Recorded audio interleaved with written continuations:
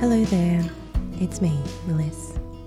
Welcome back to the This Human Life podcast, the companion podcast to the book This Human, where I spend some time with you reading through the book cover to cover with some enriching stories from my experience. Hopefully bring some of the content to life, kind of like the author's notes, the author's cut. We are starting today from page 20 with the quote that's on page 20.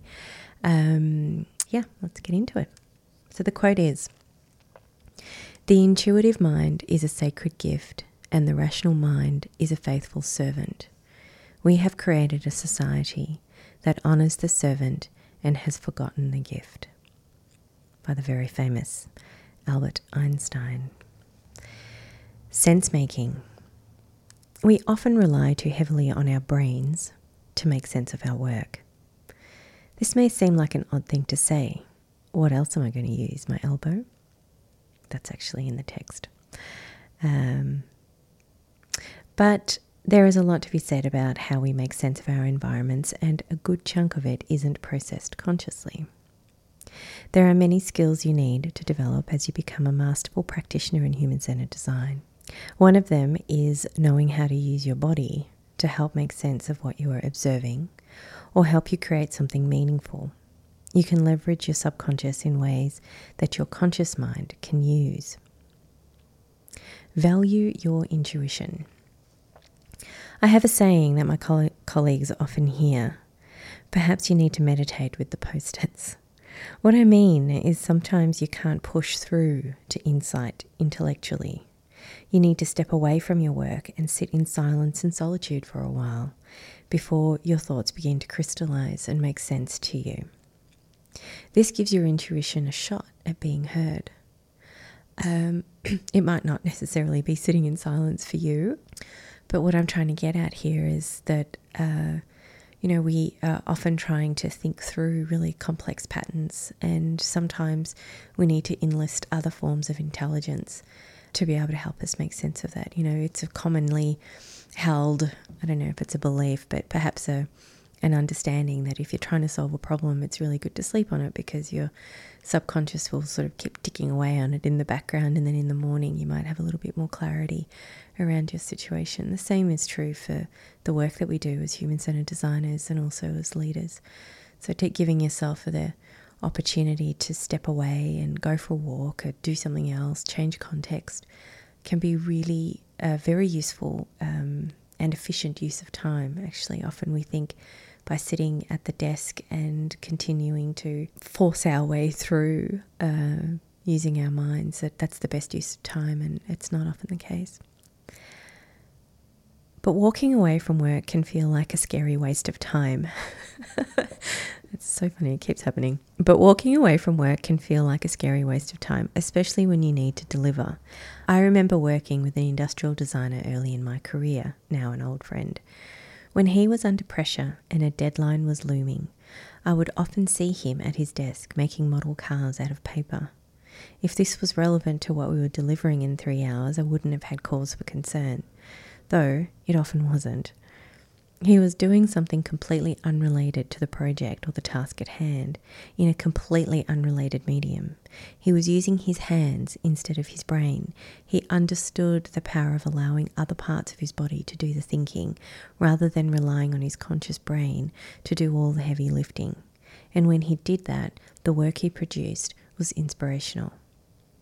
As you collect information, conduct research and travel through life, you're supplying your senses with information, whether you are consciously aware of it or not.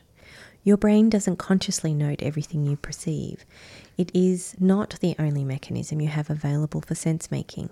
You have an entire body that helps you with this task. Most inputs are not raised to the level of your attention at all, but they are processed regardless.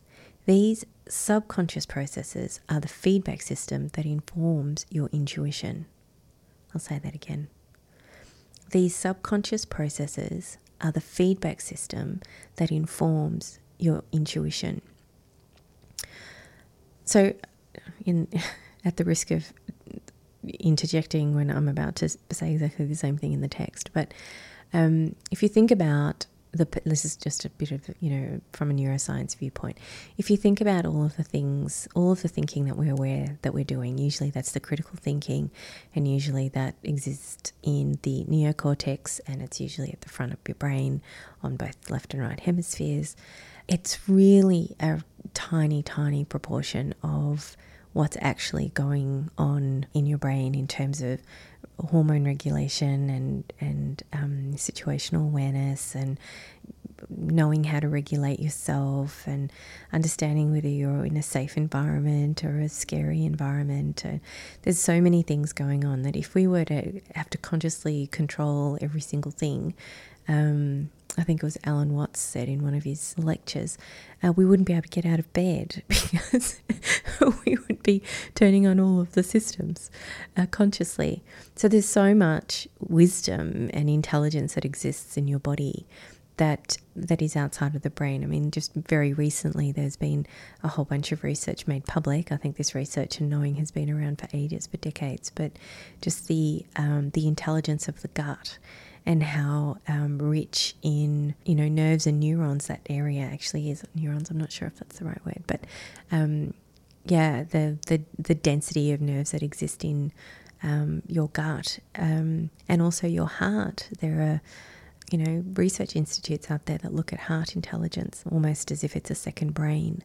So it's really important to know that there are other sources of thinking, even though we associate thinking as we know it to our brains across your body, and that it's really worthwhile you thinking about how you might incorporate that into your practice, into how you solve a problem. It doesn't need to be related to human-centered design. Often the more challenging situations are just to do with, interpersonal relationships, so personal and professional. Our subconscious minds should get more credit than they do. All your reading, research, and the time you spend observing isn't just feeding your neocortex. Your subconscious is also being exposed to the same inputs, storing information and turning it into knowledge. Relying purely on your higher cortical function for sense-making employs only a small proportion of the many ways in which you process information. You need to give your subconscious time to absorb meaning so that you can connect with it and act on it. This requires you to step away and occupy your conscious mind with something unrelated. When seeking insight, you must learn to rely on your intuition. You need to have faith in it and trust that it is informed by your work and it is a valuable and useful repository of knowledge. You also need to build techniques and tools to allow yourself to connect with your intuition, really listen to it and make sense of what it is saying. Often your intuition speaks to you in feelings, not words. Sometimes metaphors which might not have explicit meaning in a specific context come to mind. Your brain needs to do the translation. It's like trying to explain a gut feeling. Learn to have faith in this process and your process will be unique. It takes practice to learn how to work with your intuition because the language part of your brain does exist in the neocortical regions of your brain and is a newer function that's developed, and your feelings and intuition exist in the older parts of your brain. So it's not easy to go from, literally a feeling in your stomach or an emotion that's coming up and to put cohesive words around it, let alone in the context of your work or the current situation that you're in. So all of that takes practice and absolutely worthwhile doing, which I guess is what I'm getting to. There's a quote on this page 22, by Jill Bolte Taylor. Now, if you haven't watched her TED Talk called A Stroke of Insight, please do. I'll put it as a link in the show notes for you. But a neuroscientist being able to witness herself having a stroke and then reporting out on that. Can you imagine? Anyway, that's what the TED Talk's about. So this is a quote that she's famous for saying. We live in a world where we are taught from the start that we are thinking creatures that feel. The truth is, we are feeling creatures that think. Now, obviously, I love that because I'm biased towards that sort of thing. But yeah, that is obviously a realization that she's had through going the experience of having a stroke and literally witnessing her brain shut down. And the functions associated with those regions become no longer available to her progressively. So, yeah, worth a watch. Okay, exercise 1.6, page 24. Working with your subconscious. When you work, all parts of your consciousness are at work. Learning to tap into and trust your intuition effectively helps you gain deeper insight. Stepping back to connect with your subconscious helps you make sense of what you're observing. The more you give your subconscious to work with, the more it will give back. So the first thing is repetition. Your subconscious mind thrives on repetition. Many of your habits are essentially run by your subconscious. Using repetition to deliberately feed your subconscious brain is an important practice. It ensures you're using more than just your conscious brain to do the work. The nature of design is that it involves a lot of iteration and repetition, but it is important to do this intentionally. Deliberately explore how your insights fit together. Draw framework after framework. Try different orientations, different groupings, different meanings, and get your thoughts out of your head and onto paper as often as you can. Prototype your ideas and your insights. The more you do this, the more you'll be able to leverage your subconscious. Talk to yourself. You do it already. We all do. This step is really just making something that you already do more deliberate. For example, when someone asks you what you discovered in your field work, ask yourself, what was it that I found interesting in the last session? The answer will come. It might be a series of images in the form of memories, or you might feel emotions or hear sounds. This is your subconscious answering you. You can also do this with your work. Ask yourself, what am I missing? And actually wait for a response. Notice what comes back, or ask yourself if that new insight is actually important and listen to the response. The most important thing is to trust this subconscious dialogue. It's your intuition trying to talk to you. I think the most important thing about this section, the talk to yourself section in this exercise, is the pause.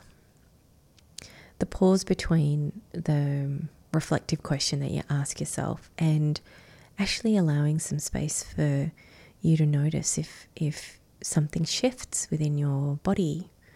We're so quick to move on to the next thing that sometimes we don't give the more insightful processes that we actually have access to be able to emerge and talk to us. So that would be the one takeaway out of that thing, which is to allow time to pause. And the last one on this page, keep an instinct journal. As you are working through your project, keep an instinct journal. This is where at the end of each day, you sit with your intuition and have a chat. Write down what your gut is telling you about the work you did that day or where your work is heading. Make sure you don't form an attachment to these points that you write down. The purpose of this exercise is to form a practice to close off the day and also to become fluent in communicating with your intuition. It's not an opportunity to guess at an answer because then you become vulnerable to confirmation bias. Seeking evidence for something that you've already decided is the answer. This is the most important tool to help you connect with your intuition about your work. It can also be interesting to read it back when your project is finished. So not everyone loves a journal. And I've worked with lots of people in a coaching context, and it's one of the first things that I often set them up with is some form of a reflective practice, because self-awareness is the vehicle through which we can develop ourselves. And one of the really good ways of practicing self-awareness is to keep some form of a reflective journal where you're reflecting on how you were that day, what you felt, what worked, what didn't work, that sort of thing. The thing that I really like about this approach, and I've done this on many projects, and I have to say it doesn't happen every day, and it doesn't make sense to do it at different stages of the project, but especially when you're in a research phase and you're in the sense-making phase where you've collected all your data and you're doing some analysis and then you're moving into synthesis. it's really important to be asking yourself, not necessarily what am I seeing that interests me, but what am I missing and what's actually important here? And if I were to think about it from, the people that we're ultimately in service of, what's really resonant for them? This is where, this whole section that we're talking about in terms of beliefs and biases is all about trying to get out of your own way so that you can see the reality in its purest form, so that you can design something into that context as authentically as possible. And these sorts of instinct journals and reflective practices are really critical to be able to establish that sort of expertise within yourself. And obviously, to develop yourself as a leader, the same argument holds, I think. Okay, page 26. Connect with personal meaning. We do our best creating when we know why we are creating in the first place. What do we intend to do with the energy we are expending into developing this idea? How is this aligned with our inner purpose? Seeking meaning in the work we do connects us with a sense of living a worthwhile life beyond the immediate deliverables of the project. Knowing why you are doing the work and who your work is ultimately in service of helps connect you with the meaning. This meaning will provide the direction and intention of your creation as it becomes manifest in the physical world. It acts like a compass. You can come back to it again and again to make sure that you are creating with a clear purpose. Without this, it's easy to lose your way and then just stop. Connecting with meaning is your protection against such a fate. I've worked with people who don't buy into the higher purpose stuff. Their perspective is that they are completely emergent and present and happy to focus on the thing that they're focusing on at the moment, and not everything that they do has to be connected to this, overarching reason for being. I completely understand and respect that, and often wonder which side of the fence I sit on sometimes myself. The underlying message here, I think, is that it's really important to connect with something bigger than ourselves when we're doing this type of work, whether that is your enduring purpose or whether that is the ultimate outcome of the work that you're doing that's in front of you right now. Pondering that and thinking about what that might be is a really important ingredient that's going to help guide your energy, guide your focus, guide your sense making. I think that's the main crux of this. It's not necessarily trying to say that every single person on this planet needs to have a higher purpose and be working within that. I think we're all wired differently and we make meaning differently. Remain relevant. Sense making can get tricky, especially at the early stages of your work, because everything is still so abstract. The first inkling of an idea is formless and nebulous, and it's easy to get lost in your own thoughts. It's important to ensure you continue to work within the context that was set at the beginning of the project. This doesn't mean you should focus purely on the objective you have set out to achieve. It means you need to maintain your sense of direction. If you can maintain a connection to your context, you will find things and learn from them as you go. You will probably need to change your understanding of the outcome as new insights emerge. It's okay to let new knowledge change the game. That's the power of human-centered design. Never lose track of where you are heading. Looking aimlessly for insights is a treacherous path. Insights can be found everywhere about anything. Your role is to ensure you are uncovering insights that are relevant to the emergent set of questions that are the keys to the outcomes you have set out to achieve. Foster your curiosity. Without curiosity, we don't ask questions. Without questions, we don't uncover new knowledge and arrive at new insights. Curiosity is the key that drives you to keep looking, keep digging, and keep deepening your understanding. There is a subtlety to this curiosity. It is one of meaningful inquiry. It seeks to gain empathy about the human context you are trying to understand. It's not about objectively reporting your findings. It's driven by something deeper, a part of you that is willing to feel what others are feeling. Curiosity is the energy that fuels activity and leads your gaze to unexplored territory. The objective of building empathy requires you to be careful and respectful of the people under inquiry and observation. This curiosity also puts you in a learning mindset, so you are less likely to be protective of an idea or a design which is under review or testing. Seeking to learn more helps you connect with your beginner's mind, which also helps you ensure you don't have too many beliefs and biases getting in the way. The good news is that we were all children, and children are great at being curious and learning about the world through a process of discovery and exploration. You already know how to do it. As we become adults, we favour certainty and security and become less enthusiastic about stepping into the unknown. But if you're passionate about doing meaningful work as a human-centered designer, this is precisely what you need to do. Make yourself a collector of life experiences and be guided by your own values, principles, and passions. The more you experience, the more you will be able to draw on these experiences when you are making sense of how other people live.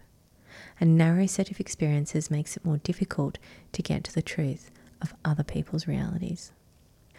And I will leave you with another quote from Albert Einstein, which is on page 27, which says, "I have no special talents. I am only passionately curious." It's hard to believe, really. Okay, let's leave it there. And I look forward to reading the next little bit. We're starting on page 29, exercise 1.7, asking the right questions. Thank you very much for listening. I hope the added stories and little tips and tricks along the way are helping bring the content to life. And I look forward to sharing this time with you again soon.